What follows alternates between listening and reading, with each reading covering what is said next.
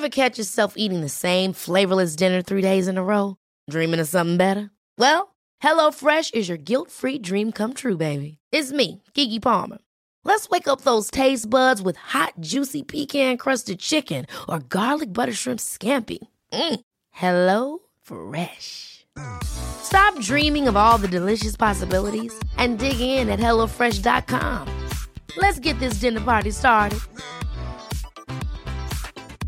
Hey, I'm Ryan Reynolds. Recently, I asked Mint Mobile's legal team if big wireless companies are allowed to raise prices due to inflation. They said yes. And then when I asked if raising prices technically violates those onerous 2-year contracts, they said, "What the f*** are you talking about, you insane Hollywood ass?"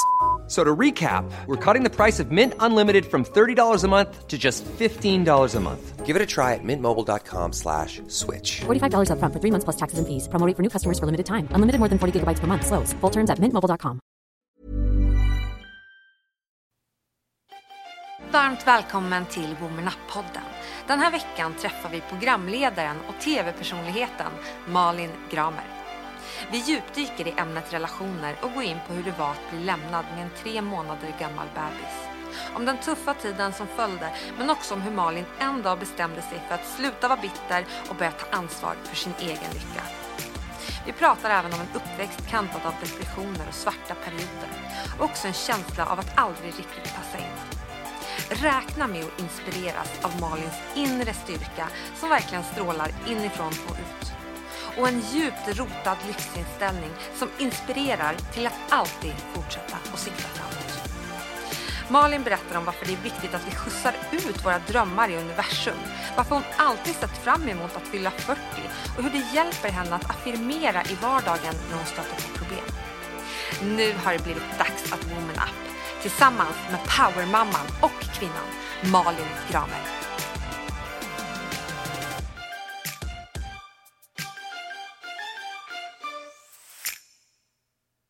Idag hälsar vi Malin Gramer välkommen till Woman Up-podden. Tack så jättemycket. Gud vad kul att jag får vara här. Ja, men jättekul att ha dig här. Jag började veta vem du var när jag kollade på Fråga Olle-dokumentärerna. Och jag tyckte att du var så himla... Jag jobbade faktiskt med tv då. Och jag har gjort det i många år. Och jag tyckte att du var så himla bra framför kameran. Jag tyckte du var liksom den mest naturliga. Det kändes som en så här nära vän som man såg på tvn varje vecka. Jag tyckte du gjorde ett jättebra jobb. Tack, vad glad jag blir. Vad gulligt av dig. Ja, så det var min resa början med dig. Men vad har du gjort idag? Idag har jag jobbar i morgonradio på Energy, vakna. Så att jag var uppe 5:00, sände radio mellan 6 och 10. Sen sprang jag iväg och hade överlåtelse på en lägenhet som jag har sålt. En lägenhet, låter som jag har 100 lägenheter, men på en liten lägenhet. Ja. Gud, det blir bara konstigt. Och sen efter det så gick jag förbi min killes studio. Där jag kände lite folk som också var där. Så satt jag och hängde lite med dem. Och sen så gick jag åt lunch med en kompis.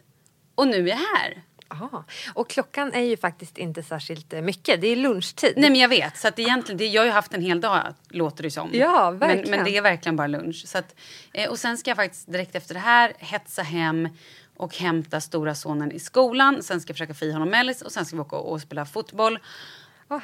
Gud. Aha. Men brukar dina dagar se ut så här? Tycker du om att ha helt så här fullproppat? Alltså både ja och nej. Jag har alltid fullproppat. Av någon anledning blir det så för att jag är ju en ja-sägare. Och sen ibland så kommer jag på mig själv att men gud, vad håller jag på med? Jag ska ju ta det lugnt. Men det blir väldigt sällan lugnt. Det är så lätt och så här, även om jag har lugnt i schemat så jag kan verkligen säga så här, nej men nu ska jag inte boka in någonting. Och så sitter jag där så bara, men gud, det är helt tomt i schemat. Gud vad härligt. Och så ringer någon och bara, vad säger, kan vi inte bara ta lunch? Ja, nej men jag gör ingen för mig. Vi tar lunch, det gör inget. Så bara, men gud, det här mötet, kan vi inte bara ses på onsdag? Ja, men det är klart vi gör. Sen plötsligt sitter jag där och har grejer. Och jag är expert på att boka upp så här, ja men bra, jag är där 11:00. Då hinner jag till 1:00 och gör det där. Och då hinner jag till 3:00 det där. Men är du bra på att inte göra någonting? För jag tycker att det är väldigt svårt. Även om man har sen någon tid över ibland och bara, men gud, nu skulle jag kunna lägga mig i soffan och bara kolla tidningar. Då tycker jag att det är ganska svårt att liksom finna ro i det. Hur är du? Vet du, båda delarna. Är jag uppe i mitt snurr, då har jag jättesvårt. Men om jag är Vad är något annat mood? Vad ska jag säga att det är för något då? Men då, jag tror att det beror på vad det är för inställning. Vet jag att jag har massa grejer jag måste göra, då när jag har lite tid över, då vet jag, men gud, nu måste jag bara svara på de här mejlen. Och då är det ju svårt att istället bara lägga sig och sätta på en serie. Jag pratade faktiskt med den här kompisen som jag var åt lunch med idag. Hon var så, men jag kollar på så mycket serier nu. Och vilka serier kollar du på? Och då var jag så, herregud, jag hinner inte. Alltså på riktigt, det är nu i och för sig. Så jag har ju bara varit hemma från Mexiko nu en vecka. För jag har varit där och spelat in Paradise Hotel. Just det. Och så att nu har jag och min sambo, vi har hunnit kolla på Vem bor här? Ja, vi har hunnit kolla på 3 avsnitt. det. Och det är så här lite lyxigt. Men det är typ det vi har gjort. Vi har liksom inte riktigt hunnit kolla på något så här annat eller någonting. Men det får vi kanske ta tag i. Men det jag skulle säga också är, för han reser ganska mycket. Och när han reser, och den veckan vi inte har barn, för vi har ju barn varannan vecka. Så har vi 3 barn varannan vecka, vi bara en liten. Och den veckan vi bara har en lilla, då hinner jag mycket mer. Och också om han då är ute och reser. Men då behöver jag inte ta hänsyn till någon. När lilla gått och lagt sig, men då kan jag ju kolla på serie halva natten. Nu gör jag ju inte det, men jag skulle kunna. Ja, men hur är det då att liksom vara själv med lilla barnet på 1 år när han är iväg och reser? Går det bra, tycker du? Ja, men det går jättebra. Jag har inga problem med det överhuvudtaget. Jag har ju en storson som fyller 9 nu, 26 april på min födelsedag. Just det. Ja, vad kul. Jag var ju ensam med honom. När jag fick barn då med Charlies pappa. Då, dels... Alltså de här 10 pappadagarna, då var han iväg och jobbade. Okay. Så att jag var, tror jag, ganska van från början att det var själv. Och sen separerade vi när han var 3 månader. Och då hade jag ju, jag vet, Charles pappa var och hälsade på så här lite varje dag så att de ändå skulle ha kontakt. Men det var jag som hade liksom det stora ansvaret till han var 9 månader eller någonting och började bo där lite varannan helg eller något. Så... Men vad kände du då att du ville att han skulle ta mer liksom, ansvar eller finnas där mer för barnet? Eller ja, men just var det en frustration? Då tyckte jag att han var väldigt... alltså att han tog väldigt bra ansvar. Att han ändå så här... Vi hade separerat och det var ganska svårt och vi var inte bästa vänner direkt. Och då tyckte jag att det var stort av honom att han ändå så här varje dag kom och... Jag menar, en 3 månaders får man inte så jättemycket utbyte med. Men han ändå tog honom minst en timme och så här, gick en promenad. Jag ammade också så han kunde ju inte vara iväg så länge. Så att han tog honom på promenad eller satt och liksom fikade med honom eller liksom gosade eller mysade. Så att de sågs varje dag och jag tyckte ändå att det var väldigt bra. Och min tanke eller plan när man ska säga har alltid varit att de ska ha en god relation. För jag kan inte tänka mig att min son inte liksom skulle få ha sin pappa. Nej. Ta del av sin pappa. Så att, men det var jag faktiskt väldigt, väldigt glad för. Men sen tror jag också att jag kanske... För jag kommer ihåg att då när jag fick Charlie så kommer jag ihåg att jag hade en kompis vars... som också fick barn samtidigt. Och hennes kille åkte bort och jobbade 2 veckor någonting, och hon var ett vrak. Och helt så här... Och det var precis i samma veva vi separerade. Och då ursäktade hon sig bara, herregud, förlåt. Och vad säger jag? Här håller jag på och gråter över den här grejen, men du är ju liksom helt själv. Men det tror jag också är en inställning. För mig kändes det som att då... Eftersom jag var själv, då var det så här, men jag visste exakt vad jag hade lagt alla grejer. Det var aldrig någon tjafs om vem som gick ut med soporna. Ingen tjafs om, men du vet sådana enkla grejer som lätt blir när man är ett par. Och också om man har en liten och kanske inte sover och man någonstans försöker få det jämställt. Och speciellt med första barnet så kanske. Men så att jag tyckte att det var lite skönt också. För då visste jag, vi hade våra rutiner. Det var extremt mycket. Vi gjorde exakt typ samma sak varje dag vid samma tidpunkt. Och jag tyckte det var skönt. Så, men om man ser till liksom att separeras där tidigt när man har fått barn. Kände du så här, oj, det var inte så här det skulle bli? Ja, gud, absolut. Jag kände mig misslyckad. Jag tror att jag säkert kände alla känslor som går att känna. Nu har det gått väldigt lång tid. Och jag vet att när jag pratar om det i efterhand så kanske det låter lite förskönat. Men det var ju fruktansvärt. Alltså jag kommer ihåg hur jag låg i fosterställning i min säng när en av mina bästisar kom hem och jag bara var liksom visste inte hur jag skulle kunna resa mig eller hur jag skulle klara av det.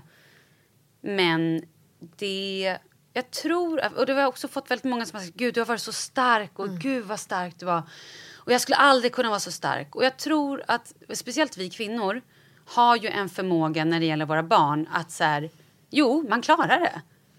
Och jag hade nog sagt samma sak. Jag hade aldrig klarat det där. Sen när man väl sitter i den sitsen, ja men då har du ju 2 val. Ska du ligga här i fosterställning i 10 år?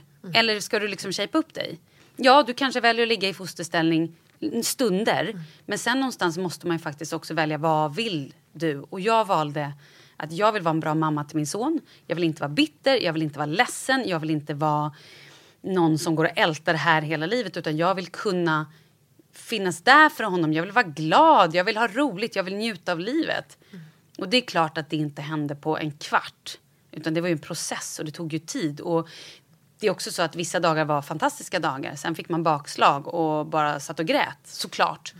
Men jag tror mycket att det är en inställning. Jag tror att många är mycket, mycket starkare än vad de tror. Just när det kommer till sådana grejer.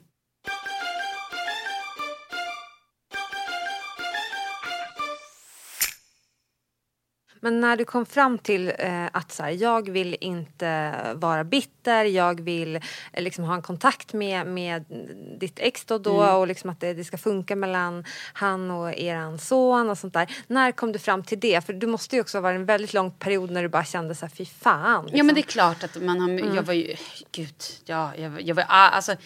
För du valde ju inte att lämna relationen, kan vi också säga. Ja. Nej, men precis. Alltså, han kom ju i någon form av kris och allting sket sig, kan man ju säga. Som det gör för många väldigt ofta. Absolut. Och sen då, och jag tror att vi i början var lite så här, men vi ska väl försöka, vi gick nog lite familjeterapi och sådär. Men till slut bara kände jag att det här vill inte jag vill inte vara, jag vill inte vara någon surig och grinig person, och jag vill heller inte.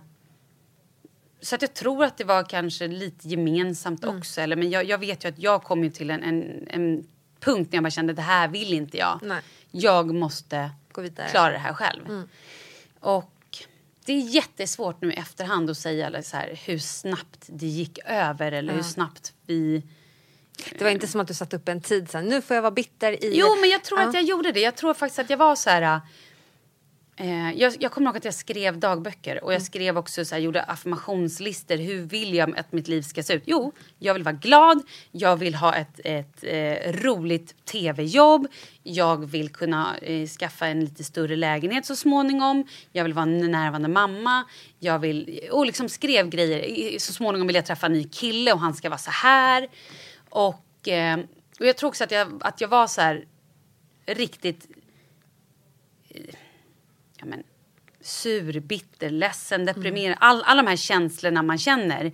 Det var ju under en period. Och sen sa jag väl så här, nu räcker liksom. Nu har jag varit där i 2 månader eller 3 månader eller vad det var. Men nu måste jag börja liksom leva lite. Och jag tror att det... Hur gjorde du då? När du skulle börja leva igen? Liksom, hur... Ja, men det var ju dels kompisar. Kompisarna var ju ett jättestöd. Sen gick jag också och pratade med... Just i början gick jag och pratade med någon form av... Gud, vad är det man får via BVC? Någon... Typ det kurator, heter någonting. eller? Ja, kurator heter Just det. Och det kände jag väl var väldigt så här... Jag kommer ihåg att jag blev till slut så fruktansvärt provocerad av henne. Och då blir du arg, förstår jag. Jag bara, skojar du med mig? Det är klart, jag var så arg på det. Jag bara, det är klart jag blir... Varför går jag till dig? Det här kan jag lista ut själv. Men det är klart att all hjälp var ju bra att få. Men sen så valde jag själv att gå till en terapeut. Till Daniela Gordon. Som också har det här gifta på låtsas. Ja, just det. Fantastisk. Så jag gick till henne. Och det hjälpte mig otroligt mycket.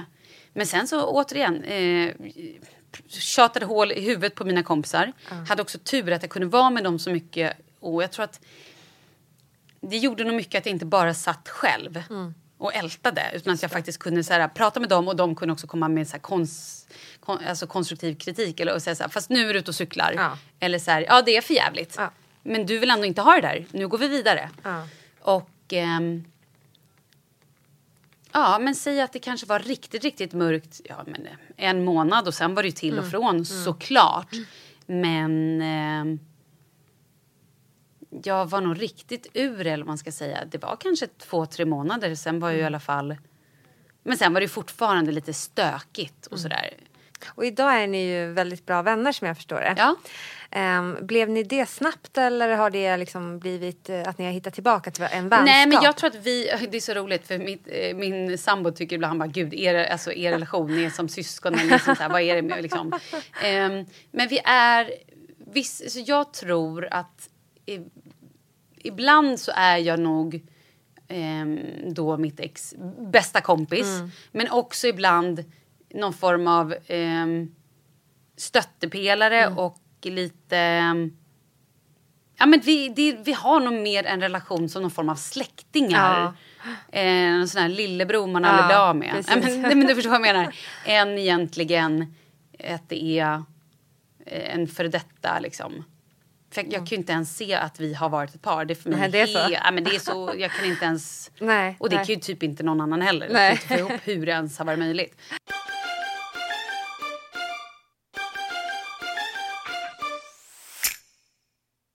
Och sen några år senare så träffade du din nuvarande kille. Berätta om hur det gick till då. När vi träffades? Ja, när du vågade liksom bli kär på nytt. Ja, nej, men det tror jag att jag blev... Alltså, när vi träffades, alltså, då hade vi ändå varit separerade i 4 eller 5 år. Ja, så att jag menar, det var ju egentligen inget konstigt alls. Det var ju världens mest naturliga grej egentligen.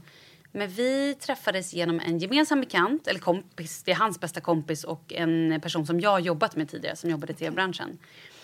På en jobbmiddag egentligen. Okay. Som jag egentligen inte skulle gått på.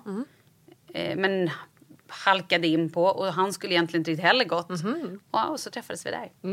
Kände du direkt då så här, det är han? Nej, inte med en gång.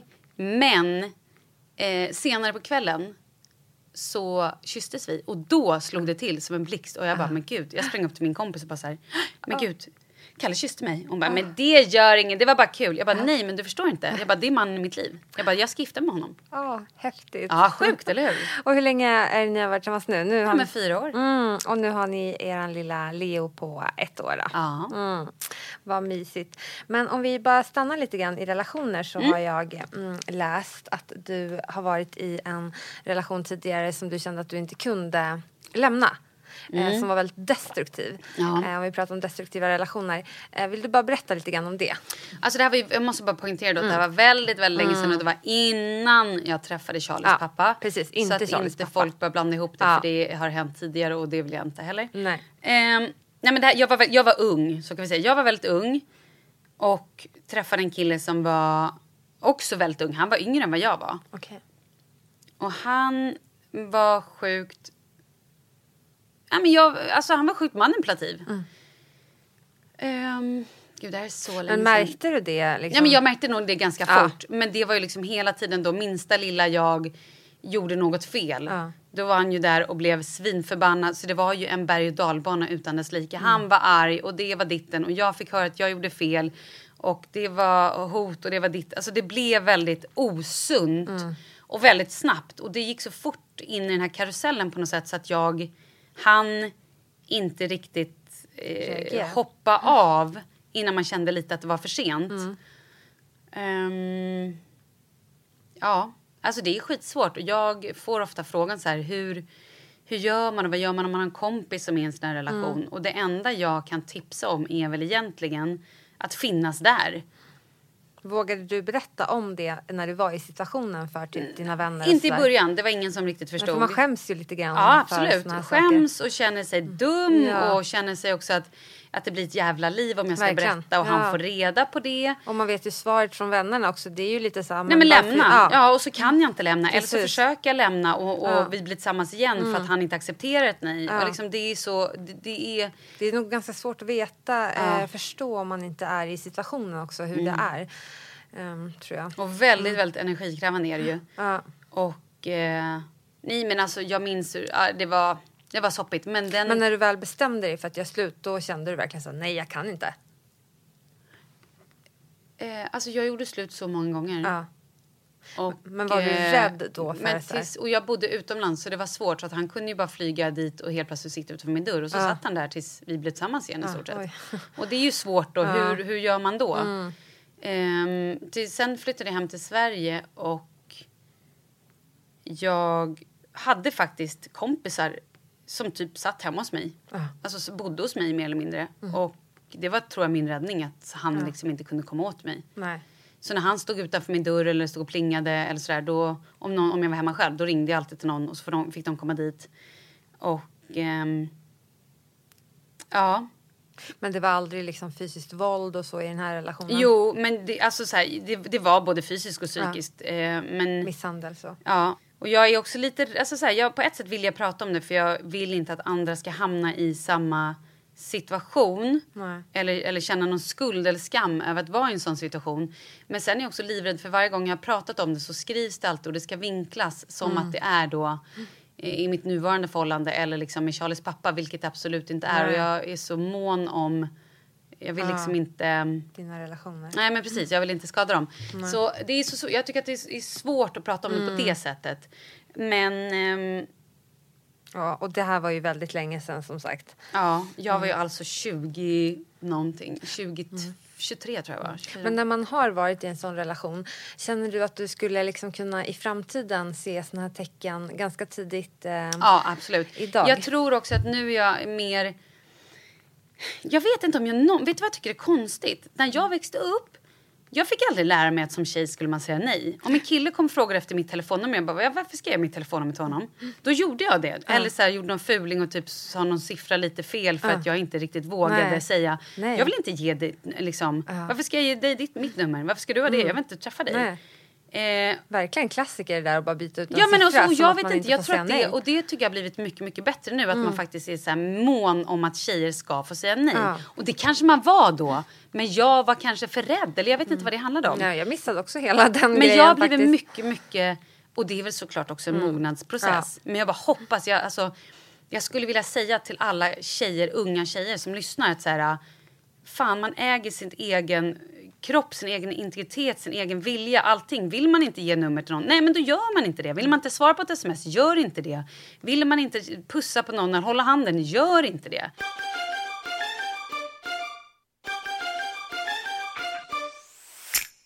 När man ändå har varit med om det så känns det som att man verkligen så har varningsklockor. Finns det några sådana generella som man liksom kan säga om det är någon som till exempel känner att man lever i en destruktiv relation? Man kanske inte har riktigt erkänt det för sig själv heller, men så här som du har med dig. Ja, men så fort någon vill ha kontroll över ens liv, vill läsa dina sms, vill kontrollera vad du skriver till andra människor. Är det någon som ringer? Jag kommer ihåg att jag hade... att det var en kille som ringde till mig och bara såhär, tja läge, vad gör bla bla. Och då stod han, alltså min dåvarande pojkvän, och skulle så här lyssna och liksom, och jag kunde inte slappna av för mig, jag kunde inte prata, det blev så stelt och så konstigt. Och på natten någon gång så hade jag också, var det någon som hade ringt, alltså det ringde någon gång på min telefon mitt i natten, bara en signal, och det var ett nummer jag inte kände igen. Nej. Och direkt så kommer min kille och bara, vem är det här? Och jag bara, jag har ingen aning, jag vet inte, det måste vara någon som har ringt fel. Han tvingar alltså mig att ringa upp den här personen, fråga, hej, du har ringt mig, vem är du? Känner vi varandra? Du måste berätta det för att min pojkvän står här. Förstår du den förnedringen? Det är så sjukt. Och att jag ens gick med på det är så sjukt att jag vet inte liksom. Men då ville ju jag någonstans stilla honom, för jag ville inte att han skulle vara svartsjuk. Och det var det enda det handlade om hela tiden. Hans sjuka svartsjuka. Men han är ju, alltså, om jag får säga själv, det är ju en psykopat. Liksom.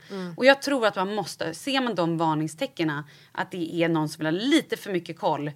I efterhand fick jag också reda på att han hade ringt till ett jobb på en casting jag hade varit. Hade han ringt till det jobbet och bara så här, hej, jag vill bara kolla hur det går för Malin, för att vi vill ju att Malin ska ha det här jobbet, eller hur?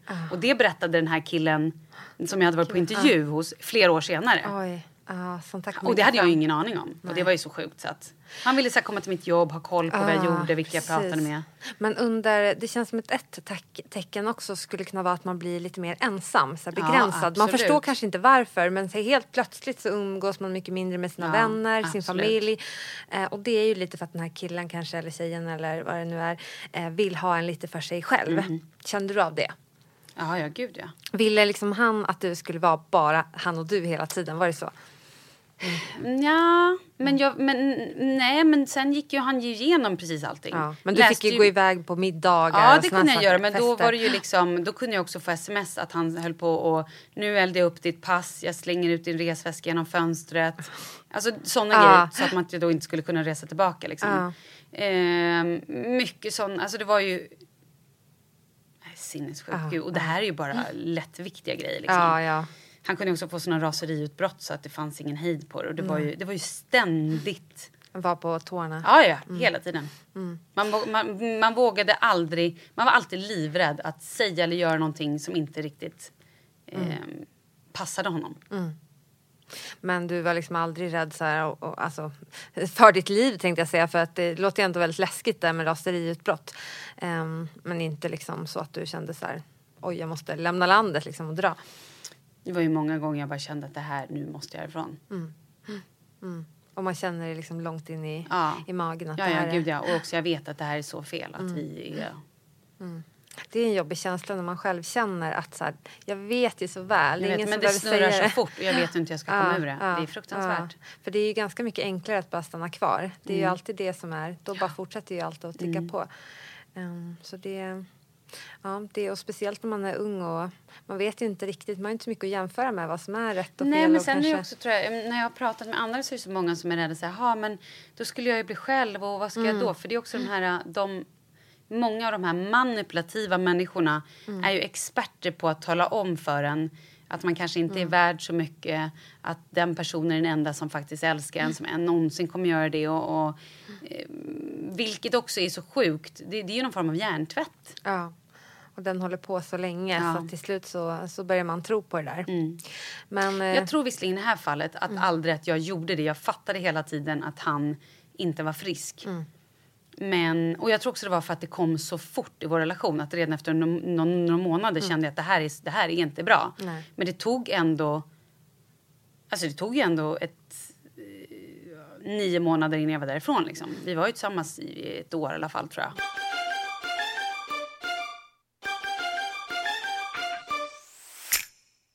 Men vad känner du där? Liksom, för det är ju ändå väldigt många som nu har börjat öppna upp om hur man mår till exempel på sociala medier och sånt och försöker ge en lite mer nyanserad bild av att inte bara visa det fina och glada och härliga och glättiga och så. Känner du något ansvar där att du också måste göra det och liksom visa olika sidor? Ja, men jag har ju valt att inte dela med mig, alltså att bara vara så här... Jag är ju uppvuxen med att...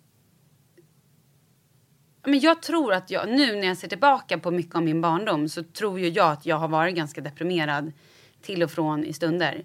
Jag har inte tyckt att livet har varit speciellt roligt. Alltså haft perioder när bara allt har varit ganska grått egentligen. Och också haft liksom depressioner i min närhet. Och när man liksom inte då... Nej, men från att så här... 10 kanske. Eller från ganska ung ålder. Och känt att jag inte riktigt passar in. Och känt att jag vill bara därifrån. Och då så... Jag är uppvuxen i Vallentuna och bara kände att... Jag tror hela min uppväxt egentligen var att jag passar inte riktigt in när jag känt. Jag bara känner att det här är... Ja, men som en tjock blöt filt som bara ligger över en. Och jag har nog bara väntat egentligen på att livet ska börja. Att få bli liksom vuxen eller få göra de grejer man själv vill. Inte alla de här måstna, prestation, skola och sånt som man bara tyckte var... Alltså stundtals absolut att skolan var rolig. Men just jag hade nog ganska mycket ångest. Och det tror jag nu... vi har också haft alltså så här, grov PMS. Alltså verkligen mått så otroligt dåligt när jag kommer in i mina PMS-svängar. Så att jag har bara så här, känner att jag... orkar inte prata med folk. Orkar inte se. Och jag bara känner liksom, går ner i någon form av supersvärta. Och bara känner att varför skulle någon vilja prata med mig? Jag är så tråkig. Jag har ingenting att säga. Jag har ingenting att komma med. Eller ens så här, och så kan jag än idag känna ibland när just också PMS liksom. Jag blir lite svackig så. Ja, personlighetsförändrad. Ja, verkligen. Och det är också så här, det är så roligt att varje gång det kommer Och även om fast det kommer en gång i månaden ungefär samma tid, så har jag svårt att då förstå att så här, men nu är det faktiskt bara PMSen. För det var ändå så länge sedan man hade det sist. Det var ju flera veckor sedan. Ja, gud, man har ju glömt. Man är som en guldfisk. Ja, verkligen. Och det blir som, och då i de stunderna då är det ju svårt att se sig själv som en härlig, lyckad person som är glad, som mår bra, som är frisk, som är liksom, då börjar man ju direkt hitta så här, usch, att det är fel på en, eller man är inte tillräckligt rolig, man är inte tillräckligt det, och man lägger inte upp tillräckligt mycket på Instagram och jag inte borde göra det, och jag borde, alltså sådana saker. Ja, det blir som en ond cirkel. Fruktansvärt. Men när insåg du ens som barn att du kanske hade en depression till exempel? Det tror jag inte. Nej. Det kom nog i tonåren. När jag så här verkligen kände att så här, det här är... Så här ska man inte må. Nej, och jag bara, gud, och tyckte liksom att ingenting var speciellt roligt. Och det hör väl också lite till tonåren såklart. Så jag tror att det är nog mer i att jag har reflekterat över så här som vuxen. Att jag nog inte var alltid superglad liksom. Det är också så här, mycket av min barn, de har ju lite grann förträngt, låter så hårt. Men... glömt då, eller inte tänker på, eller jag vet inte hur man ska uttrycka det. Det är ju lite kanske... så, det är ju väldigt länge sedan. Ja, men det har hänt så otroligt mycket efter det, så varför ska man hålla på och komma ihåg sådana saker då? Det är ju bra inställning. Tänker du så att det hur? som har varit och... Ja, men faktiskt, man kan inte backa in i framtiden, man måste ju också någonstans bara se framåt, och hur vill jag ha det nu? Och det var ju samma sak sen, men jag tycker inte man ska hålla på att älta egentligen. Nej, men om du får en sån period där du känner dig lite deppig nu, vad gör du då? Har du några liksom knep hur du ska... Ja, men då, nu har jag ju blivit så pass gammal och vis att nu vet ju jag att det beror på, det finns vissa så här grejer, jag vet att det beror på, antingen ska jag ha mens, eller så har jag sovit alldeles för dåligt, eller så har jag jobbat alldeles för mycket, eller så har jag ätit för dåligt. Det är en bra checklista faktiskt. Ja, men det är verkligen det, så att jag vet när jag känner så där, då är det så här, okej, toppen, det jag behöver nu, det är på riktigt, jag behöver äta god mat, kolla på en bra film, kanske ha någon god vän nära mig. Jag behöver också mycket choklad och jag behöver sen sova. Och gärna en hel natt eller 2 eller en hel vecka. Men det är verkligen, och det är så att så pass bra känner jag min kropp att jag vet att det är de här grejerna. Sen självklart kan det komma orosgrejer. Att man är orolig, hur är det egentligen i min relation just nu? Är vi osams? Eller hur är det med min bästa kompis? Eller hur är det med personen som är sjuk? Eller hur är det... man har haft något dödsfall i familjen eller alltså sådana yttre grejer, då är det ju självklart en helt annan grej. För då är man ju, kan ju vara deppig för den saken. Och sen är det klart att man kan ju ha andra faktorer. Ja, men som, alltså, är det osäkert på jobbet, det är klart att man, och nu säger jag inte mår toppen över det. Men nu försöker jag prata så här rent mer generellt liksom. Saker som kan påverka en i hur man mår.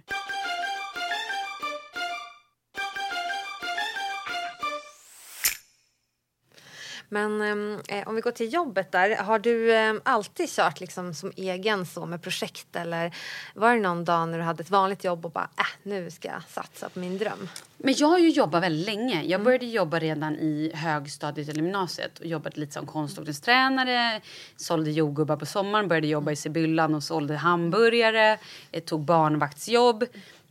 Direkt efter gymnasiet åkte jag var på här ett år. Så för mig har det varit väldigt viktigt, och jag tror redan, alltså så här, det är nog min mamma som faktiskt har varit så att okej, nu är du så gammal, nu får du faktiskt bära ut soporna, då får du 5 spänn.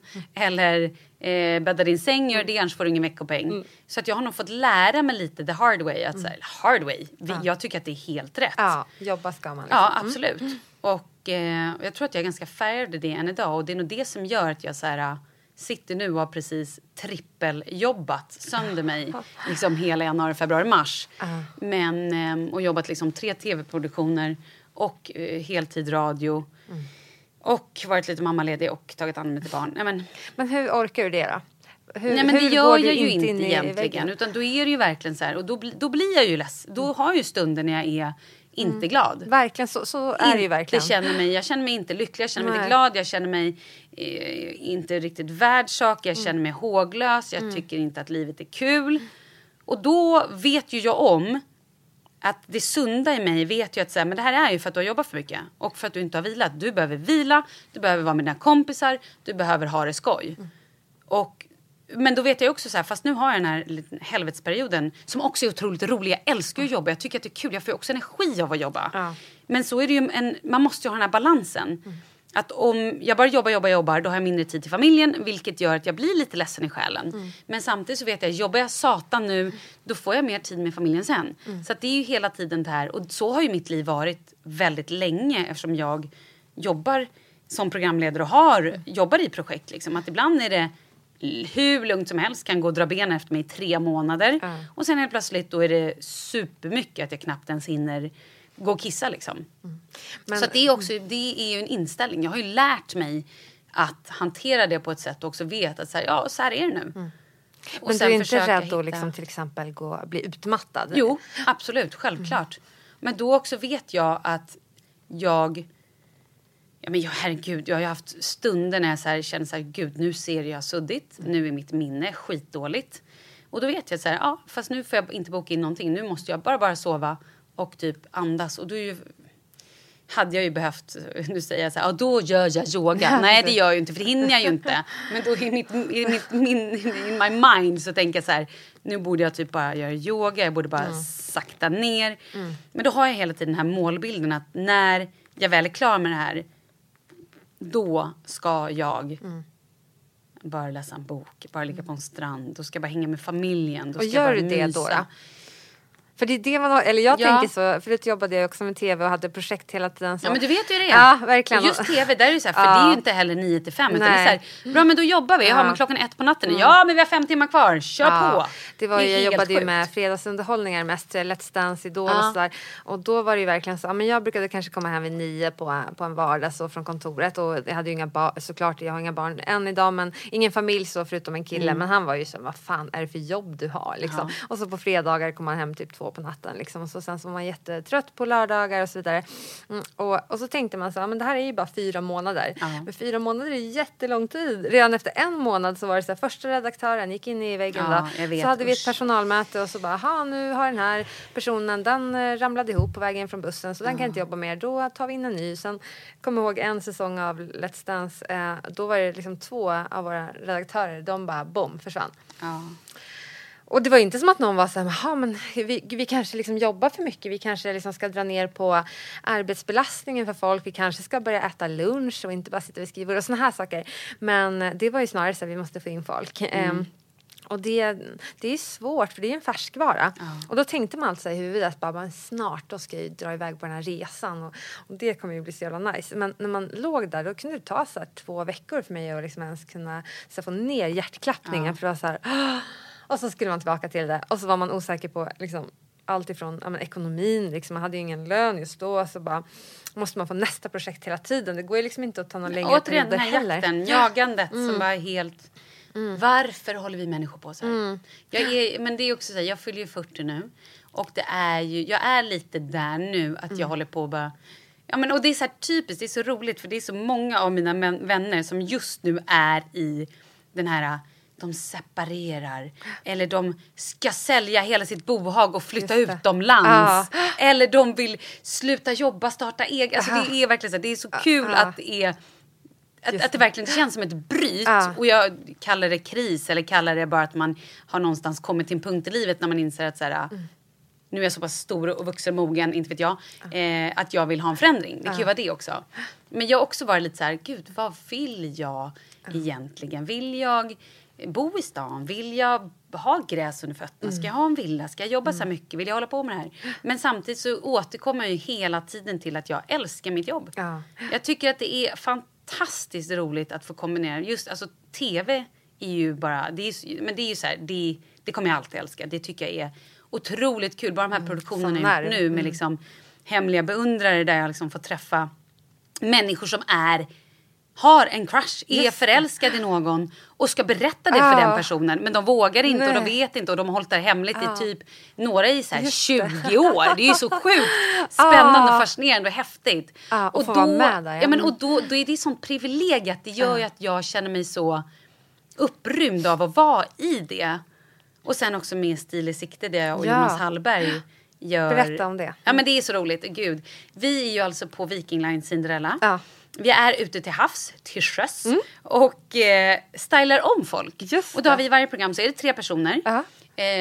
Varav en är alltid ett lite då tyngre case som man säger på tv-språk. Alltså en person som har gått igenom någonting. Som har en lite liksom... Even on a budget, quality is non-negotiable. That's why Quince is the place to score high-end essentials at 50 to 80% less than similar brands. Get your hands on buttery soft cashmere sweaters from just $60, Italian leather jackets, and so much more. And the best part about Quince, they exclusively partner with factories committed to safe, ethical, and responsible manufacturing. Elevate your style without the elevated price tag with Quince. Go to quince.com/upgrade for free shipping and 365-day returns. Quality sleep is essential. That's why the Sleep Number Smart Bed is designed for your ever-evolving sleep needs. Need a bed that's firmer or softer on either side? Helps you sleep at a comfortable temperature? Sleep Number Smart Beds let you individualize your comfort so you sleep better together. JD Power ranks Sleep Number #1 in customer satisfaction with mattresses purchased in-store. And now, save 50% on the Sleep Number Limited Edition Smart Bed for a limited time. For JD Power 2023 award information, visit jdpower.com/awards. Only at a Sleep Number store or sleepnumber.com. Hey, it's Ryan Reynolds, and I'm here with Keith, co-star of my upcoming film, If, only in theaters May 17th. Do you want to tell people the big news? All right, I'll do it. Sign up now and you'll get unlimited for $15 a month and 6 months of Paramount Plus Essential Plan on us. mintmobile.com/switch. Upfront payment of $45 equivalent to $15 per month. Unlimited over 40 gigabytes per month. Face lower speeds. Videos at 480p. Active Mint customers by 531.24 get 6 months of Paramount Plus Essential Plan. Auto renews after 6 months. Offer ends May 31st, 2024. Separate Paramount Plus registration required. Terms and conditions apply if rated PG. Tyngre, finare, en historia som liksom betyder någonting. Som man både kan liksom gråta en skvätt till och också, men bara så här förfäras och också bli glad att det är ett så lyckligt slut och hela det där. Ja, men så vi träffar då den personen och 2 till. Och de andra kan ju vara bara så här, vi hade någon tjej, en kvinna som... superpetit och så här jättefin kropp liksom petit liten kvinna men som bara tappat sin kvinnliga stil. Hon går bara runt i snickarbrallor och snickrar och bygger hus. Både så här på jobbet och fritiden. Och hon vill typ ha tillbaka sin kvinnliga sida. Jättekul ju. Och en annan man som själv tycker att han är Sveriges tråkigaste man. Och bara går runt i liksom, så här kläder och handlar, ja, men du vet, ser verkligen och bara med små enkla medel få upp både hans självförtroende och hans känsla för att så här, gud, jag kan ju faktiskt vara fin. Det är så otroligt häftigt att få vara med på den resan. Så det gör vi. Så jag och Jonas, och så lite så här roliga grejer. Det händer ju alltid sjukt roliga grejer när Jonas är med. Han är ju som ett lyckopiller. Liksom. Kände ni varandra sedan tidigare? Vi har känt varandra sedan början, min första Paradise-säsong. Okay. För då var han nere i Mexiko och sen just så hade han gick in i den säsongen som... någon så här, ja, jag kommer ihåg när han modell och skulle hjälpa dem att modella lite och så tog de bilder och sådär. Och då sen så hängde vi lite utanför programmet, vi var ute och käkade middag och hade det skoj liksom. Och då så fattade vi tycke för varandra. Är han likadan i verkligheten? Ja, men han är jättehärlig. Men han är också, har en otroligt fin och varm sida där vi faktiskt kan sitta och vara alltså, seriösa med varandra. För framför kameran är han ju väldigt, liksom, han är snabb, rapp, kvick, rolig. Och också väldigt så här, flamsig och liksom showig.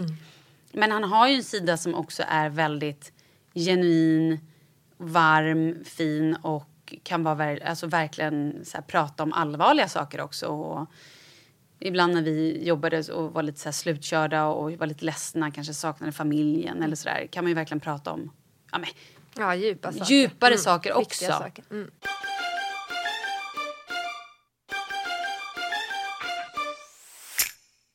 Men nu fyller alltså 40 om några veckor. Ja. Har du någon åldersnoja? Eller Nej, men det har jag redan haft. Jag ligger ju alltid några år före. Så att jag menar, jag hade ju... när jag var 37 hade jag min 40-årsnoja. Så det är avklarat. Gud vad skönt. Nej, men då handlade det ju mycket om att jag egentligen kände att jag ville skaffa fler barn. Okej, ja. Att jag hela tiden har känt... Nej, men jag har ju sett mig från... Och det tror jag också handlade... Så här, jag är uppvuxen med egentligen bara min mamma. Och jag har alltid haft en stor dröm om en stor familj. Och sen separerade ju jag och Charles pappa. Och då var det så här, okej. För då var min plan så här, men då skaffar vi ett barn. 2 år senare får vi barn nummer 2. Det ska vara så himla så här, Helylle Svensson-mallen liksom. Den här normala familjen liksom. Men, och sen så har jag bara haft Charlie, så har det varit bra. Men så har jag ändå alltid velat ge honom ett syskon. Och jag vill ha fler barn. Och ändå så här.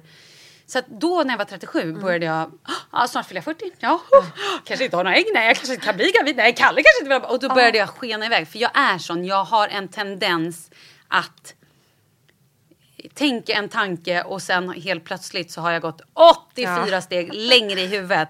Och du vet, jag skulle ju lika gärna kunna så här, spela upp en otrohetsscen i huvudet och att och sen efter en timme så har jag och Kalle lämnat varandra och sen träffar jag honom, han bara shit, jag glömde telefonen hemma.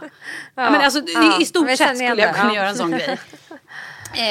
Så att då när jag var 37 så, och sen också så här, varje gång jag är i Mexiko så blir det ju, livet blir ju lite on hold på ett sätt. För där är jag ju själv. Jag har inte alla mina vänner där. Jag har inte min familj där. Så livet, jag hinner ju tänka väldigt mycket. Vilket är jättebra.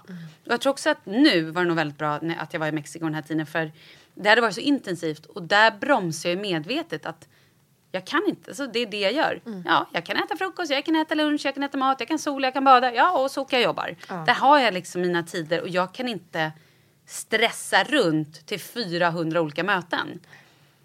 Vilket är fantastiskt. Och då börjar man ju också tänka sånt som man aldrig hinner tänka annars. För att jag är så stressad så att livet går 120 så att jag hinner inte.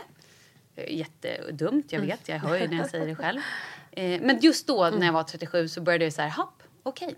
Nej, snart är jag då 40. Och jag tror inte att vi hade flyttat ihop. Vi flyttade ihop precis när jag kom hem. Men då var det så här, vi hade inte flyttat ihop.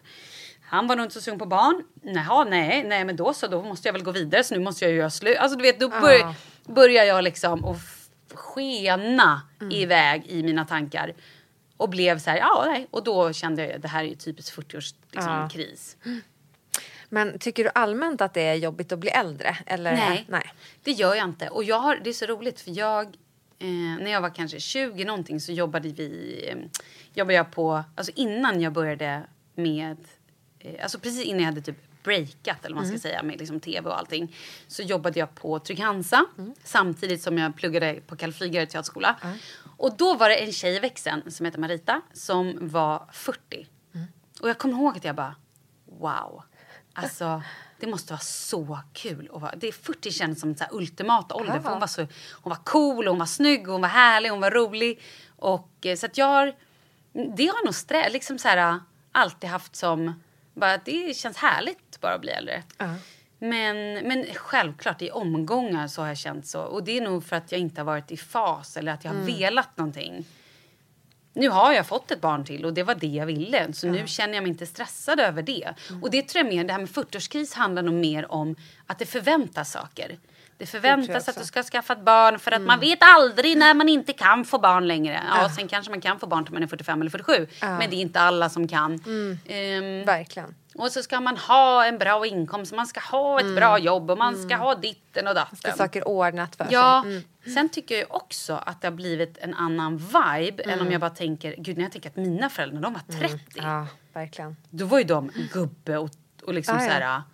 Ja, det är helt annat. Nej, men de var ju vuxna på riktigt. Jag är 40, jag är inte vuxen på riktigt. Jag kommer till Charlies skola ibland och känner mig så här. Jag bara, gud, nu tror de att jag är en så här vuxen tonåring. Nej, men för att jag känner mig så. Ja, men verkligen. Och man säger väl det också att 40 är det nya. Vad är det man säger? Ja, men 20 eller 30, eller jag har ingen aning. Det går ner hela tiden i åldern. Det där. Men känner du att du mår bättre för varje år? För det kan jag känna lite grann med åldern. Att jag mår liksom bättre och bättre ju äldre jag blir. Kan du känna så? Ja, men kanske. Men det tror jag också är. För jag hade ett år där precis innan jag blev gravid med Leo. Eller när jag var gravid med Leo. Då var jag också lite i obalans. För då var jag också lite så här, vad ska jag göra nu? Och då så här, ifrågasatte lite med jobb. Och kommer jag aldrig mer få något jobb? Jag var lite liksom ambivalent. Så jag tror att jag är ju en lite halvdramatisk människa. Jag är ju lite upp och ner liksom. Inte vet jag kanske vaknar imorgon och kommer vara skitpiss på livet liksom. Ja. Men det är lite roligt också. Absolut. Det blir en rolig resa framåt. Ja, men jag tror ja, men det kanske är så att livet blir lite bättre. Och då, men så här, då är ju också det frågan om det handlar om att man blir äldre eller om det handlar om att så här, vissa pusselbitar faller på plats. För jag älskar ju mitt liv, absolut. Men jag lever ju där jag är nu. Är ju exakt där jag vill vara. Att jag, så här, jag vill ha en familj. Jag vill jobba med tv. Jag tycker att det är skitkul också att jobba med radio. Jag har en egen podd. Jag tycker att jag har väldigt roliga bitar i mitt liv. Jag har fantastiska vänner. Ja, du lever din dröm kan man säga. Ja, men just nu. Men det kan ju slänga som... Alltså så här, skulle bara min mamma bli sjuk, då skulle inte alls livet vara toppen. Nej. Då skulle mitt barn bli sjuk. Alltså, då skulle Men är du bra på att leva i nuet då? För det där är ju så typiskt. Man har det rätt bra och man kan rada upp massa saker. Men ändå kommer de där orostankarna att men tänk om det här. Jag har det så himla bra nu och liksom någonting kommer snart hända. Och det är så himla slöseri med tid kan man känna. För att det är ju bara just nu. Det är det enda som finns och just nu är ju allting bra. Men gud, det är så roligt för jag och min sambo var hemma hos några kompisar till oss i helgen. Och då började vi helt plötsligt prata om döden. Och då får ju min sambo panik. Och bara, jag har spenderat 1 år av att känna ångest över det här. Att det aldrig mer, förstår du, när det tar slut. Det bara tar slut, det finns ingenting mer. Alltså det tar slut och så är det slut och så händer ingenting mer. Och då började liksom och då fick mannen i det sällskapet som vi var, så han var exakt likadan och bara så här, det är så sjukt att tänka på. Och då eldade de upp varann, var på jag och då Paulina, min vän, när vi satt och pratade om det här. Så jag sa, ja men säg inte det, man kanske blir något annat eller kommer till, jag är inte orolig för det. Det blir väl så här. Och då så sa min sambo så här, tänk om du får reda på det, att det är så här liksom livets stora fraud liksom, att det händer ingenting. Och så har man tutat i folk att man så här kommer komma vidare i livet, eller du kommer få träffa mormor eller vad det nu är. Och så är det här stora liksom, att det allt har bara varit ett stort ljug. Ja, jag vet inte. Varför börjar jag prata om det här? Ingen aning om. Men det jag vill säga är att... Det är läskigt att tänka på döden. Ja, men det är lite grann. Och ibland får jag ju såna riktiga dödsnöjer. Det har jag inte haft tidigare. Men det har jag fått efter jag fick barn. När jag flyger så blir jag så här... Gud, tänk om jag skulle dö. Att det är så men det sjuka är att om jag flyger med mina barn... Och jag tänkte så här, tänk om vi skulle dö nu. Nej, men då så. Det är ju helt sjukt. Jag tänkte så, vem är jag? Det är helt sinnessjukt. Men det där är, men jag tror att det är rädslan att jag ska lämna dem som gör mig så otroligt rädd. Och att de inte ska kunna klara sig själva. Liksom, men absolut. Innan de har blivit vuxna. Men du frågade också om jag kände det här med att bli äldre. Min mamma har alltid sagt att, så här, att man ska passa på att fira när man fyller år. För vad är alternativet då? Att så här, men alltså, antingen lever du 1 år till eller så dör du. Ja, det är klart som fan man vill fira att man lever. Det var ett bra... Ja, men eller hur? En bra grej att utgå. Och jag tycker ju också så att man ska fira så mycket som går att fira. Allt som går att fira är ju värt att fira. Det blir ju en guldkant i livet. Verkligen. Och lite som din inställning tidigare när du var ensamstående där. Att ditt alternativ, du hade ju inget alternativ än att bara säga, jag vill inte vara bitter. Nej. Jag vill inte leva så här. Nej. Spelar ingen roll vad som har hänt tidigare, men det här är mitt val och det finns inget annat alternativ. Så att framåt liksom. Det tycker jag är väldigt inspirerande. Och det ligger ju något där att man bygger sin egen lycka, absolut.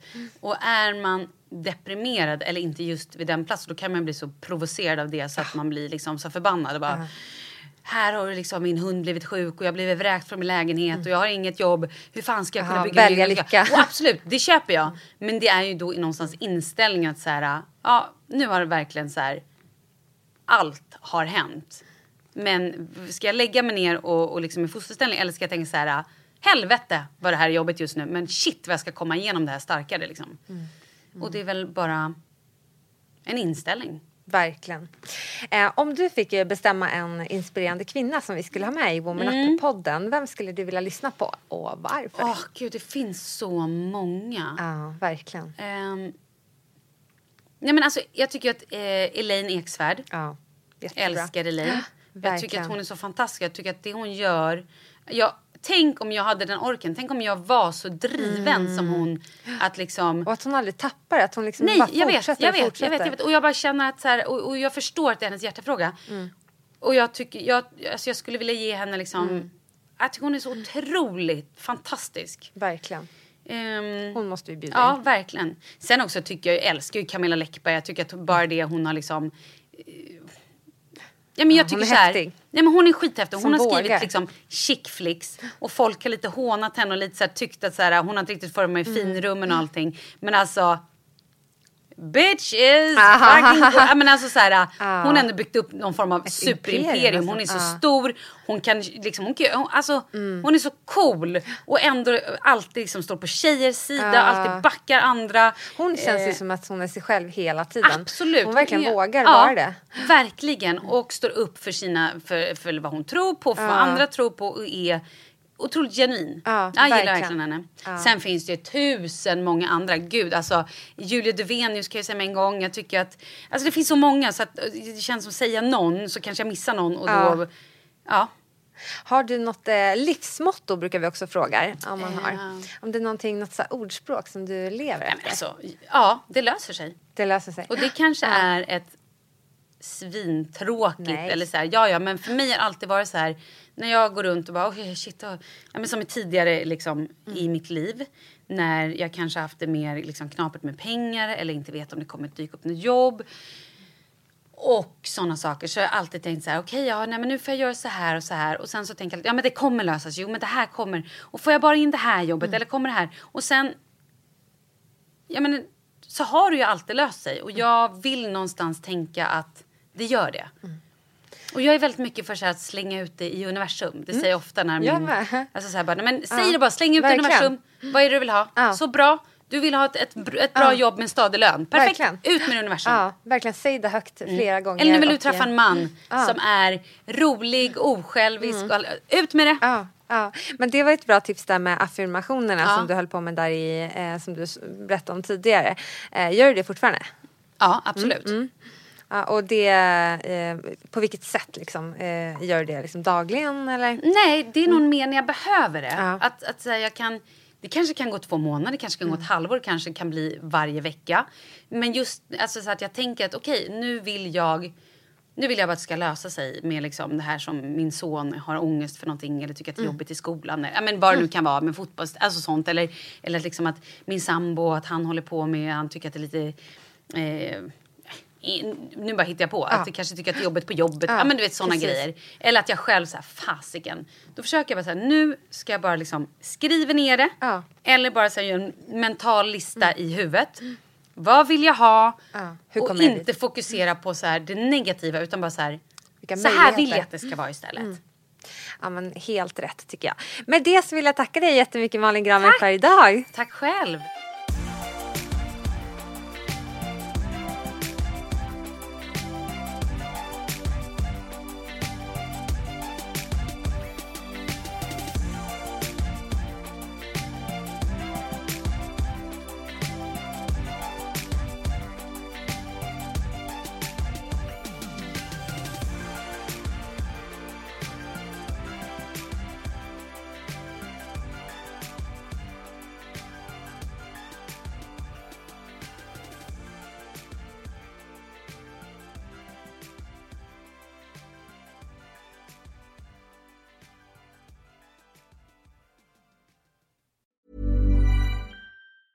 Selling a little or a lot? Shopify helps you do your thing however you cha-ching. Shopify is the global commerce platform that helps you sell at every stage of your business. From the launch your online shop stage to the first real-life store stage, all the way to the did we just hit a million orders stage. Shopify is there to help you grow. Shopify helps you turn browsers into buyers with the internet's best converting checkout. 36% better on average compared to other leading commerce platforms. Because businesses that grow, grow with Shopify. Get a $1 per month trial period at shopify.com/work. Shopify.com/work. Hey, it's Danny Pellegrino from Everything Iconic. Ready to upgrade your style game without blowing your budget? Check out Quince. They've got all the good stuff, shirts and polos, activewear, and fine leather goods, all at 50 to 80% less than other high-end brands. And the best part? They're all about safe, ethical, and responsible manufacturing. Get that luxury vibe without the luxury price tag. Hit up quince.com/upgrade for free shipping and 365-day returns on your next order. That's quince.com/upgrade.